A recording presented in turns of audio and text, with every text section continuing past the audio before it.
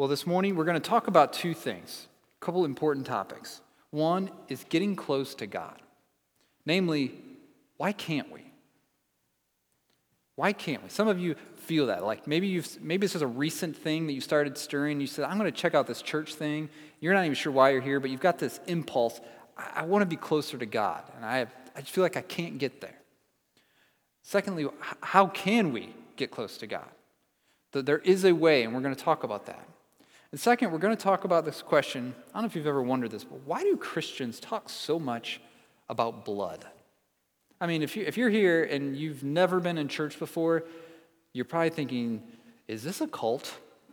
I mean, they talk a lot. They just sang multiple songs talking all about blood. I have no idea what's going on there.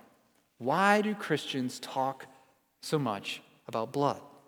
So we're going to get into all that, and as we do that, we're going to keep looking at the ministry of Jesus as our great high priest. So if you've been coming the last few weeks, and you've been tracking with us through Hebrews, this is a very high level, but we've been looking at Jesus as the high priest. What we saw in chapter 7 is that Jesus is a better priest, and then in chapter 8, last week we saw he has a better covenant. Now today in chapter 9, and then on into chapter 10, we're going to see that it's because he has a better sacrifice. Better priest, better covenant, better sacrifice. So here's where we're going to go today. I'm just going to give you a roadmap and we're going to jump right in. First, in verses 1 to 10, we're going to see the problem. The problem of old covenant religion. What was wrong with it? And why didn't it work? And then we're going to look at Jesus' better sacrifice in 3 sections. And the way we're going to look at it is, a minute ago we sang a song that started with a question. It said, what can wash away my sins? And the answer is, good, you're tracking. Well, I didn't necessarily write 3 more verses, but 3 more questions like that. So here's the 3 more verses you could sing in theory, although the syllables don't match up. 1, in verses 11 to 14, what can make my conscience clean? What can make my conscience clean? Then in verses 15 to 22, what can put the covenant promises into effect? What can do that? What has the power to do that? And third, in 23 to 28, what can put away sin once and for all? And just like in the song, the chorus to all those verses is still the same. Nothing but the blood of Jesus. So that's what we're going to see. So look at the first section with me. Verse 1 sets it up for us. It says, now even the first covenant had regulations for worship and an earthly place of holiness. Now I say that it sets us up here because it gives us the 2 topics that the rest of verses 1 to 10 are going to look at. Regulations for worship and holy places. Okay?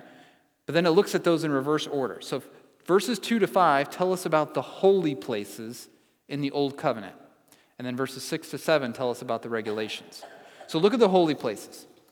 In the Old Testament, the center of the people's relationship with God and the place where worship took place was the tabernacle. The tabernacle was this big tent. And this tent wasn't set up just any old way. It was set up in a very particular way. If you remember back in chapter 8, we read this in 8:5. It said, when Moses was about to erect the tent, he was instructed by God, saying, see that you make everything according to the pattern that was shown you on the mountain. So God says, all right, I want you to set up a tent, and I want you to set it up in a really particular way. So what was that way? Well, if you look down at verses 2 to 5, there's 2 main sections of this tent. When you enter the first curtain to step into the tent, you come to the holy place. Now, there was a lot of stuff in there, and we're not going to get into that right now, but then there you come to another curtain. You walk through one, you're in the holy place. You keep on going, get a little further in, you come to another curtain guarding the way into a second section called the most holy place. You might have heard it called the Holy of Holies. The most holy place, it says, is where the Ark of the Covenant was. So you can see there's a connection between covenant, holiness, in the innermost part. And above the Ark was the mercy seat, this place where God's presence would dwell in the midst of his people. And guarding this place, above this mercy seat, so to speak, were these two cherubim, carved and covered in gold. And these cherubim were the same angels that were placed outside the Garden of Eden to keep Adam and Eve from going back in after they sinned. They were guarding the way. In the same way, here in the tabernacle, you've got cherubim guarding God's presence from sinful people. Now, there's a lot more we can say about the tabernacle. I just gave you a super brief flyover, but verse 5 gave me an excuse not to. It says, of these things we cannot now speak in detail. So I'm going to follow his cue and not speak of them in detail. But what we need to see, why is he telling us all this? Is this just interesting factoids? I don't think so. What we need to see is that everything about the setup, the reason God said, do it according to the pattern, it was meant to communicate. It was meant to tell us something. The curtains of the tent reminded people sin had created a separation between them and God. Like you had to see that. You said, okay, well, if God's in there and I'm out here, clearly I can't get to him. Then there was the cherubim. They sent the same message, telling people access to God is closed for sinners. Just like you couldn't get back in the garden, you can't come near to God. The cherubim remind you of that. And it wasn't just this physical space. So everything about the physical space communicated this distance, this keep back. You're sinful, you can't get close. But it wasn't just the space. It was the regulations of what they did as well. Look at verses 6 and 7 again. It says, these preparations having thus been made, the priests go regularly into the first section, performing their ritual duties, but into the second, only the high priest goes, and he but once a year, and not without taking blood, which he offers for himself and for the unintentional sins of the people. Okay, so keep in mind what you've got here. What is this saying to us? Most people have to stay outside. Like, you're not a priest, you're not getting in. Okay, so you don't get to get that close even. Now, the priests, they got to go into the first section. They could get a little closer. They could draw a little nearer. They would go into the outer holy place to do things like keep the lampstand lit. They had to keep it lit at all times, burn the incense twice daily, refresh the bread of the presence weekly. So they were regularly going into the first section, okay? They had a smaller group of people, had regular access. But as you kept moving in, as you got closer to the heart of the tent, closer to the actual presence of God, that was off limits to everyone, except one man, the high priest.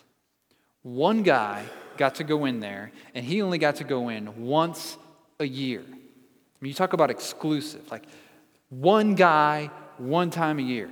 And when he went, he never went, it says, without taking blood. Like, you just didn't go in without blood, which he offered for himself and the people. His sins and the people's sins were transferred to an animal substitute who died in their place. And that substitute's blood was needed to atone for sins. Because the people were sinful and God is holy, so how could he come before a holy God? He had to bring the blood of a substitute. He couldn't get close to God without blood.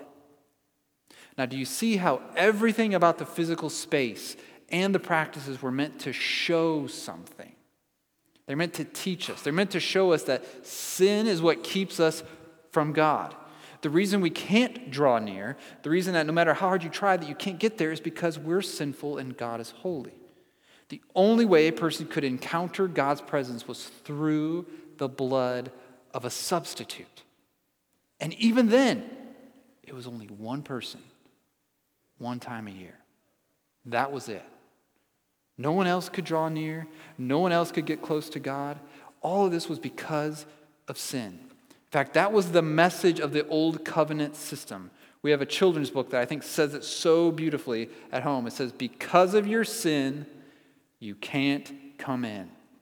That was the message of these sacrifices. That was the point of the setup. In fact, verses 8 to 9 tell us that was the point. Look at verse 8.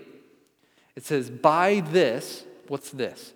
This whole setup, this whole sacrificial system, by this, the Holy Spirit indicates that the way into the holy places is not yet opened, as long as the first section is still standing, which is symbolic for the present age. So he's saying, look, here's the Holy Spirit given meaning. You want to know what was that all about? Verse 8 tells you. It says, here's what the Holy Spirit's indicating. As long as that first section with all its practices and restrictions is still functioning, the way into God's presence is not yet opened. That's what you're supposed to get. As long as that's there, the door is still shut. But why is that? Why didn't the old covenant sacrifice make it possible for us to get close to God? Why didn't it work? Verses 9 and 10 explain the fundamental problem. The fundamental problem of the old covenant. What was it? It says, according to this arrangement, gifts and sacrifices are offered, hear this, that cannot perfect the conscience of the worshiper, but deal only with food and drink and various washings, regulations for the body imposed until the time of Reformation. So two problems with the Old Testament sacrifices. One, they couldn't bring people into God's presence. Couldn't do it. That's what verse 8 means when it says the way is not yet opened. You can do these sacrifices for hundreds and hundreds of years and they won't get you in. The way is not yet opened. And second, they couldn't cleanse our consciences. No matter how many you offered, it wouldn't clean your conscience. Now let's talk about conscience for a second. Our conscience, this is how I would define it.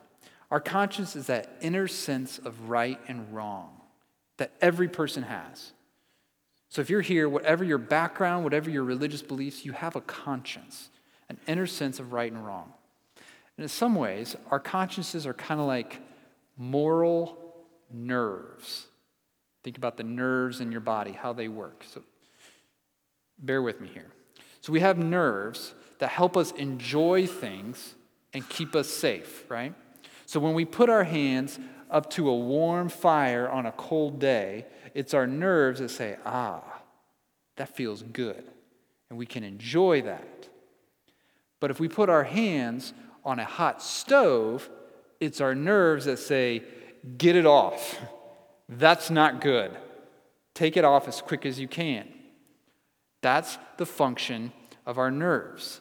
They tell us what we can enjoy and what we need to run away from because it's harming us.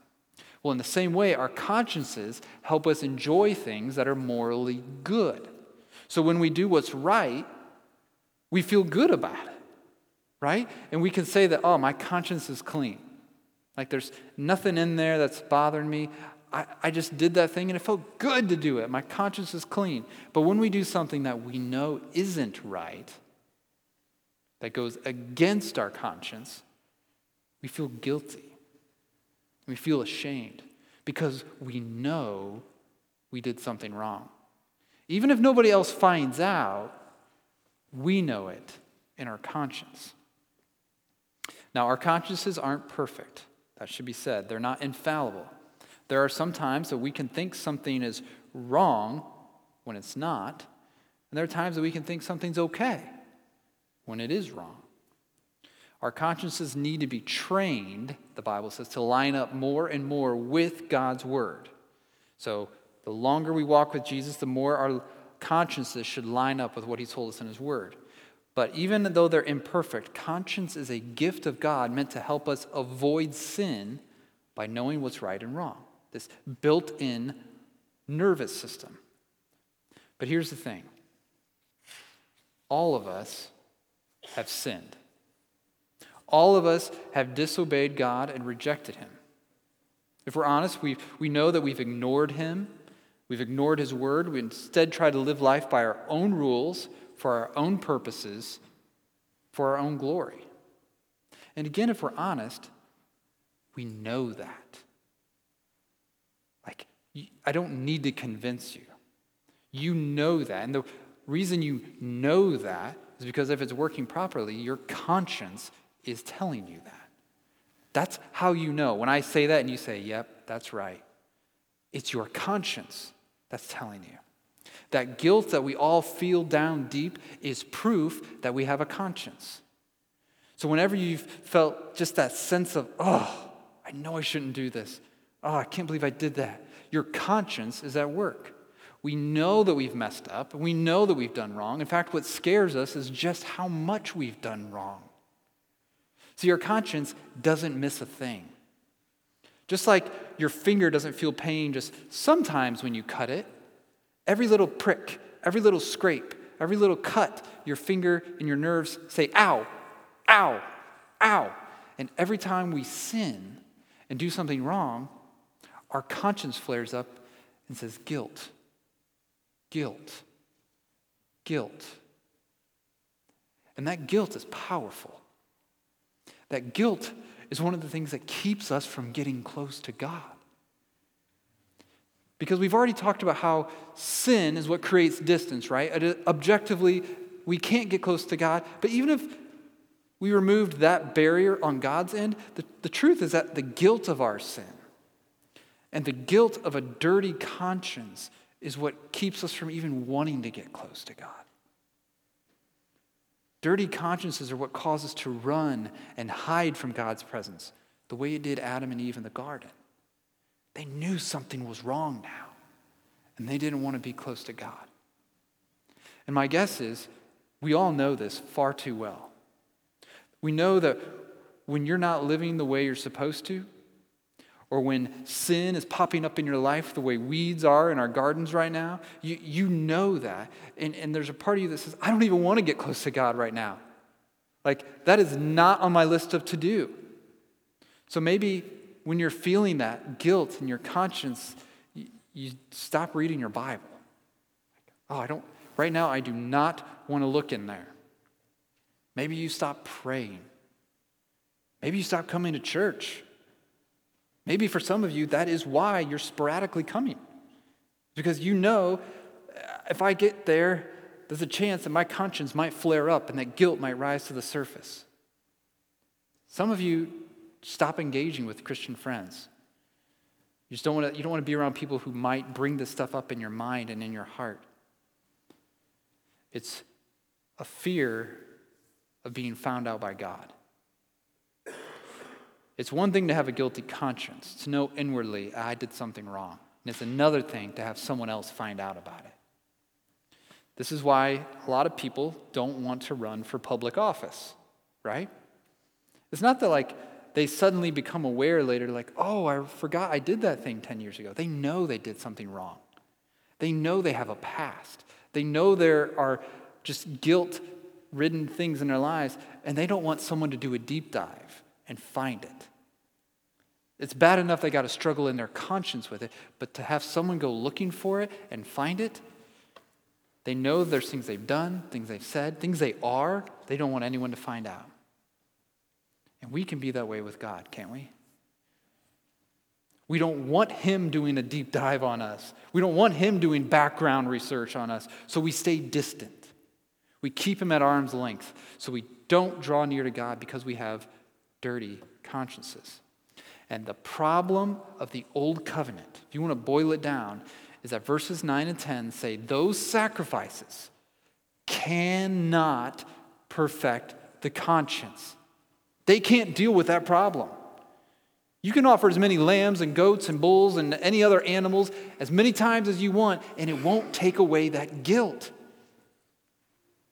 Their power doesn't go deep enough. They only deal with regulations for the body, it says. So what we need is a better sacrifice. That's the problem. We need something that can actually deal with our sin and our guilt and our shame and make us able to worship God the way we long to. Now, the rest of the chapter is going to show us God's given us that something.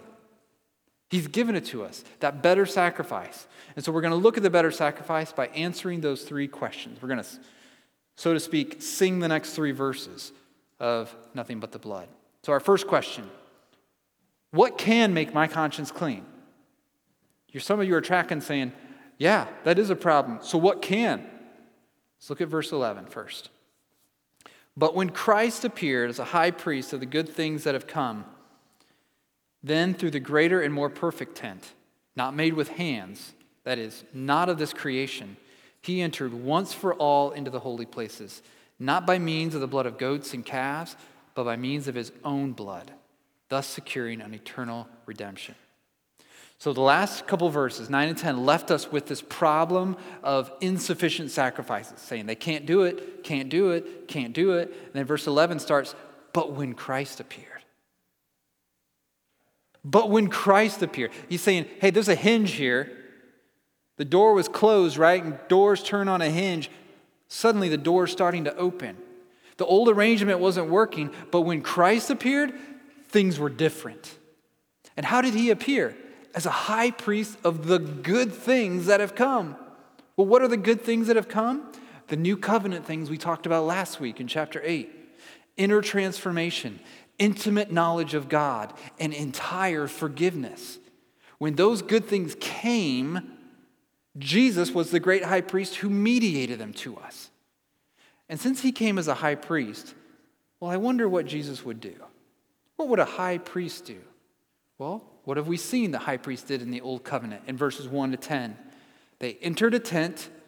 They offered the blood of animals as a substitute to pay for the sins of the people. Well, guess what Jesus does?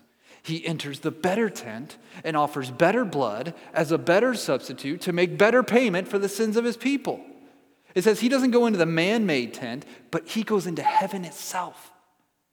Heaven itself. And he doesn't bring the blood of animals. He brings his own blood. The payment that he makes purchases not just temporary reprieve, but eternal redemption. And the best part of it is that Jesus' sacrifice is better because he's a better substitute. Look what I mean in verse 13. For if the blood of goats and bulls and the sprinkling of defiled persons with the ashes of a heifer, if those things sanctify for the purification of the flesh, how much more will the blood of Christ, who through the eternal Spirit offered himself without blemish to God, purify our conscience from dead works to serve the living God? So what he's saying is the blood of Jesus does what the old sacrifices never could. It cleanses our conscience.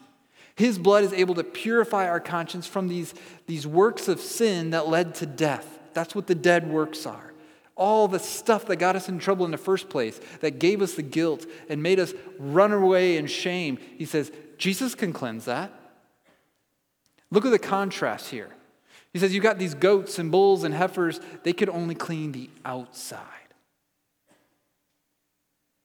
They sanctified for the purification of the flesh. But the blood of Christ, it says, cleanses us inside, all the way down. He purifies our consciences. All the guilt that we carry around, Jesus can take away. He can take the guiltiest, most sin-stained conscience and make it clean. Friends, some of you need to hear that today. Your guilt can be gone. And by gone, I don't mean by ignoring it. I don't mean by stuffing it down and pretending like it's not there and putting a smile on your face while inwardly it's churning and eating away at you. By gone, I don't mean trying to be good enough to overcome all the weight of all that you've done. I mean, it can be cleansed, but only by the blood of Jesus. Thy work alone, O Christ, can ease this weight of sin. Thy blood alone, O Lamb of God, can give me peace within. You can have that peace. Not by trying harder, not by cleaning yourself up, because you know what? As hard as you scrub, there's not a soap in the world that'll get your sin out. It only comes out with blood. But how? How can the blood of Jesus cleanse our conscience where the other sacrifices couldn't? They're both sacrifices. Why did one work, the others didn't? The key, I think, is in verse 14. It says there that Jesus offered himself without blemish. Now, if you know your Bibles, that's a really important phrase, even for the old sacrifices. Over and over in the Old Testament, God told Israel that animals they offered had to be without blemish. They couldn't have anything wrong with them. He didn't want the rejects, secondhand, leftovers, runt of the litter. He wanted the best. So he says there can't be broken legs and wounds and diseases. They had to be perfect, without blemish physically. But Jesus was without blemish morally. In him there was neither trace nor stain of sin. Hebrews 4 already told us that Jesus was tempted in every way as we are, yet without sin. Chapter 7 told us that as our high priest, Jesus is holy, innocent, and unstained. He was spotless and pure. So while an animal sacrifice without physical blemish could cleanse outwardly, Jesus, as a sacrifice without moral blemish, can cleanse inwardly. That's what we have in Jesus. By his blood, he's purified our conscience from dead works to worship the living God. We've been cleansed so that we can draw near. We can get close now. You don't need to hide or cover up. Our God knows it all, but the blood of Christ cleans it all. The stain is gone. So friends, when you feel that guilt, and we all do, I'm not speaking to a select minority, I'm speaking to all of us. When you feel that guilt creep into your conscience, when it's doing its job, and says, oh, that was wrong. You shouldn't have said that. You should not have done that. When that guilt creeps into your conscience, don't carry it around. Take it to the cross. Let Jesus' blood do its cleansing work. He doesn't intend for you. It's not a spiritual merit badge to be the guiltiest person there is. We know what to do with guilt. We take it to the cross and we leave it there and let Jesus' blood cleanse it. All right, let's go to the next verse of our song. Next verse of our song answers the question, what can put the covenant promises into effect? And to explain that question, let's look at verses 15 to 17. But as I was working through this, I found it helpful personally to actually work in reverse in this section. So that's what we're going to do. If you look down at your Bible, verses 15 to 17, you see these are all connected. There's a flow of thought here. See the words for, since. He's building an argument. And what he does is he works down to the foundation of the argument. But what I want to do is I want to start at the foundation and work our way up. Okay, so look with me at the end of verse 17. A will, I'm putting that in there, a will is not in force as long as the one who made it is alive. Okay, let's start there. We know that's how it works, right? You might have a billionaire uncle. I mean, just oodles rich, who's promised you a fortune and homes and cars and businesses, and it's all yours in his will. Promises of things that would blow your mind. But how much of that promise do you get while he's still alive? None. Right? That's how wills work. It gives you nothing while the one who made it is alive. Okay? Well, now look at the first part of verse 17. Again, I'm working the opposite way, so I'm changing some of the fors and sinces to therefores. Therefore, a will takes effect only at death. Which is why, moving back up one level, verse 16 now, therefore, where a will is involved, the death of the one who made it must be established. In other words, the trigger that unleashes all the benefits of that will to you, the heir, is the death of the one who made the will. Death is what activates the promises contained in the will. If the will's going to go into effect, the one who made it has to die. So far, we're like, yeah, that's obvious. So why are we talking about wills here all of a sudden? Well, the words for will and covenant used in this passage are the same word. They're not the same thing identically, but they're the same word. And there's some similarities. A will was similar to a covenant in that both of them promise blessings. Say, here's the good stuff that's coming to you. And they both require a death for them to take effect. Now, we're going to talk more about how that works for covenants in a minute, but I want you to see the point he's making in verses 15 to 17. In the same way that this billionaire uncle might promise you untold riches, and yet at the very same time, you might live day to day homeless and poor, because if he hasn't died to activate the will, both of those realities can be true, right? You can be poor and homeless, and yet you know that when this guy dies, oh, riches are coming your way. Well, in the same way, God has made incredible promises to us in the new covenant. Things that just stagger us. But none of it matters if Jesus doesn't die.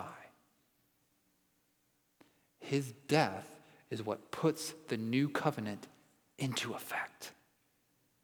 Look at verse 15. Therefore, he is the mediator of a new covenant, so that those who are called may receive the promised eternal inheritance. Why do the heirs get the inheritance? Since a death has occurred that redeems them from the transgressions committed under the first covenant. Because Jesus died and shed his blood as a perfect sacrifice, we've been redeemed from our sins, it says. So all the ways that we've broken God's law under the old covenant, which you could sum up as loving God and loving your neighbor, all the ways we failed to do that carried a penalty of death. Death is what sin deserves and requires. And when Jesus died, he satisfied the terms of the first covenant perfectly. His death as our substitute paid the price for our sins. In other words, he redeemed us, bought us back from the penalty of those sins. Why? So that now, those who are called, those who are trusting in Christ, who he has called from death to life, those who are called may receive the promised eternal inheritance. Because Jesus died, friends, the will goes into effect and the heirs get what the inheritance was promised. And what is that inheritance? It's all the blessings of the new covenant. It's forgiveness. It's a new heart with new desires to live for God. It's a clean conscience that's able to draw near. It's God's promise to say, I will not turn away from doing good to you. It's all the promises God made to Abraham that are ours by faith. The promise of blessing and a land, a home of rest with God himself. All those blessings are ours in the new covenant. And what could flip the switch and cause all those promises to go into effect? Nothing but the blood of Jesus. When he cried, "It is finished," and breathed his last, he opened the floodgates of heaven so that all the promises of the new covenant were unleashed and came flowing to us in Christ. That means every promise we enjoy as Christians. Think about your favorite promises that God has made you. Every promise we enjoy as Christians was put into effect by the blood of Jesus, which is why 2 Corinthians says all the promises of God find their yes in him. And I would add, in his blood. Okay, now we said that for a will to take effect, there had to be a death of the one who made it. But for a covenant to take effect, there had to be a death as well. But with a covenant, it was the death not of the one who made it, but of animals who were killed, usually to symbolize the seriousness of breaking the covenant. So now look at verses 18 to 21. Therefore, not even the first covenant was inaugurated without blood. For when every commandment of the law had been declared by Moses to all the people, he took the blood of calves and goats with water and scarlet wool and hyssop and sprinkled both the book itself and all the people, saying, "This is the blood of the covenant that God commanded for you." And in the same way, he sprinkled with the blood both the tent and all the vessels used in worship. So he's saying, look, blood was required to put the first covenant into effect as well. And the blood was needed because of sin. The blood of the animal sacrifices was meant to remind the people of the awful consequences of sin. That's what blood was meant to show us. Say, hey, this is serious. This is costly.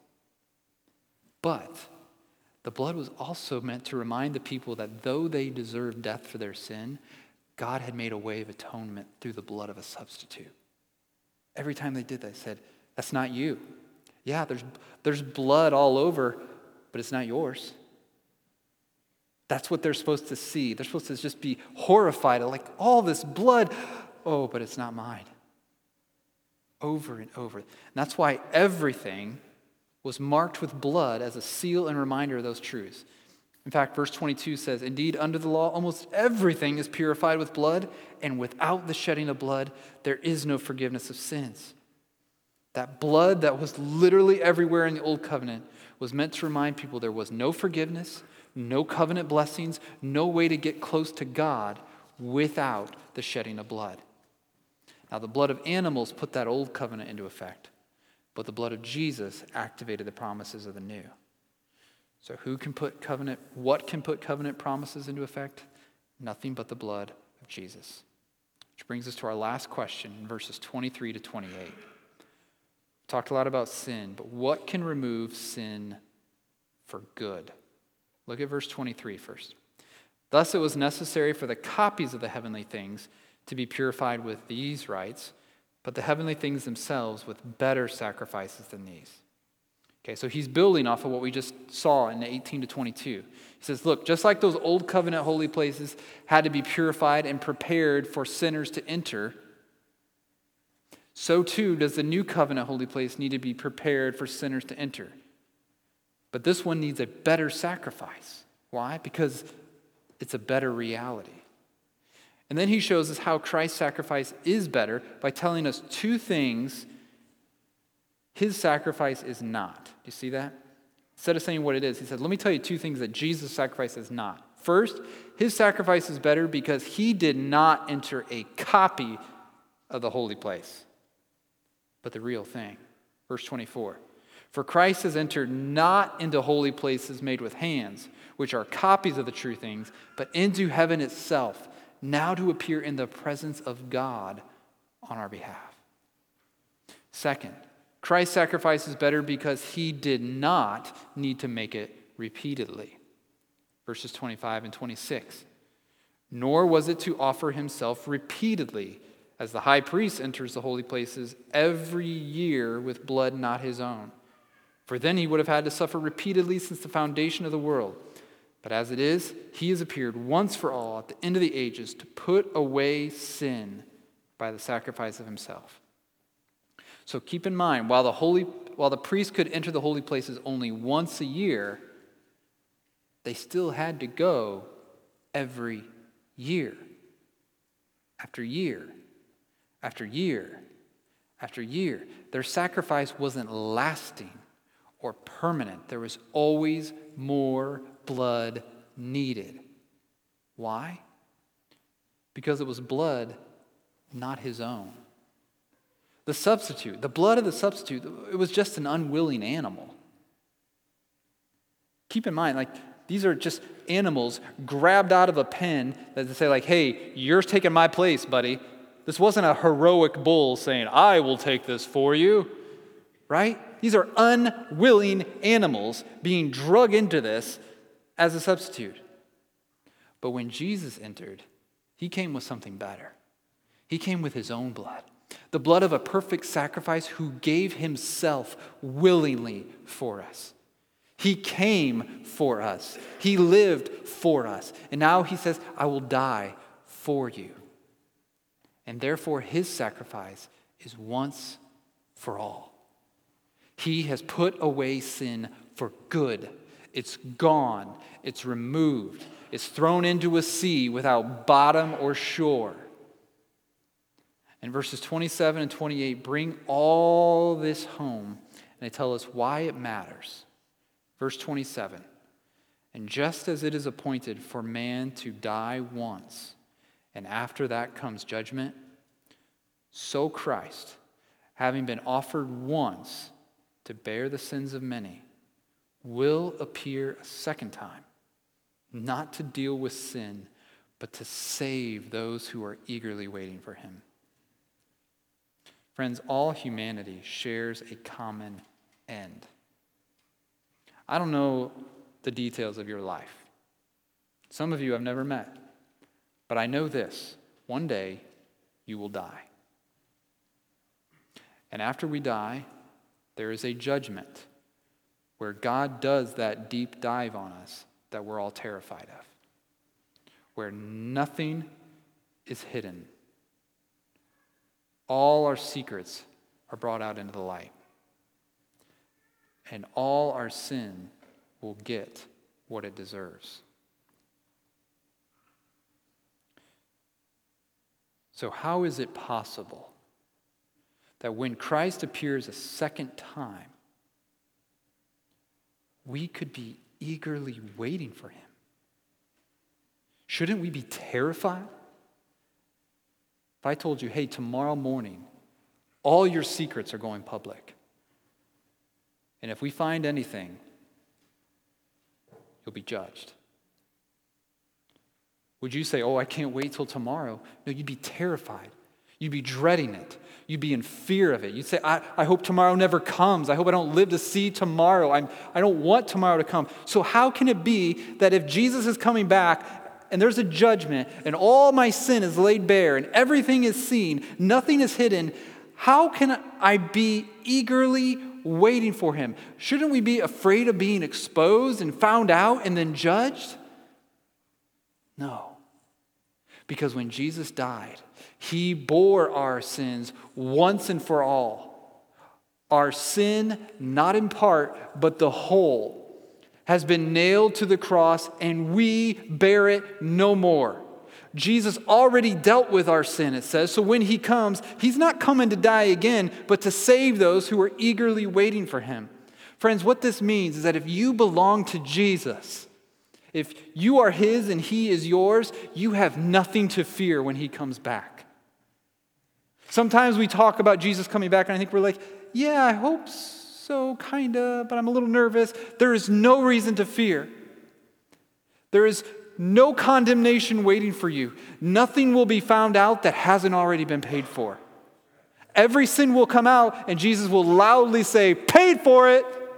Paid for that one. Yep, that one too. It's all covered by my blood, which means that we can have a clean conscience. We know that his promises have been activated. He's put away sin for all, so that when he comes back, we can pray, Lord, haste the day when the faith shall be sight, and the clouds be rolled back as a scroll. The trump shall resound, and the Lord shall descend. Even so, it is well with my soul. There will be no cowering and fear.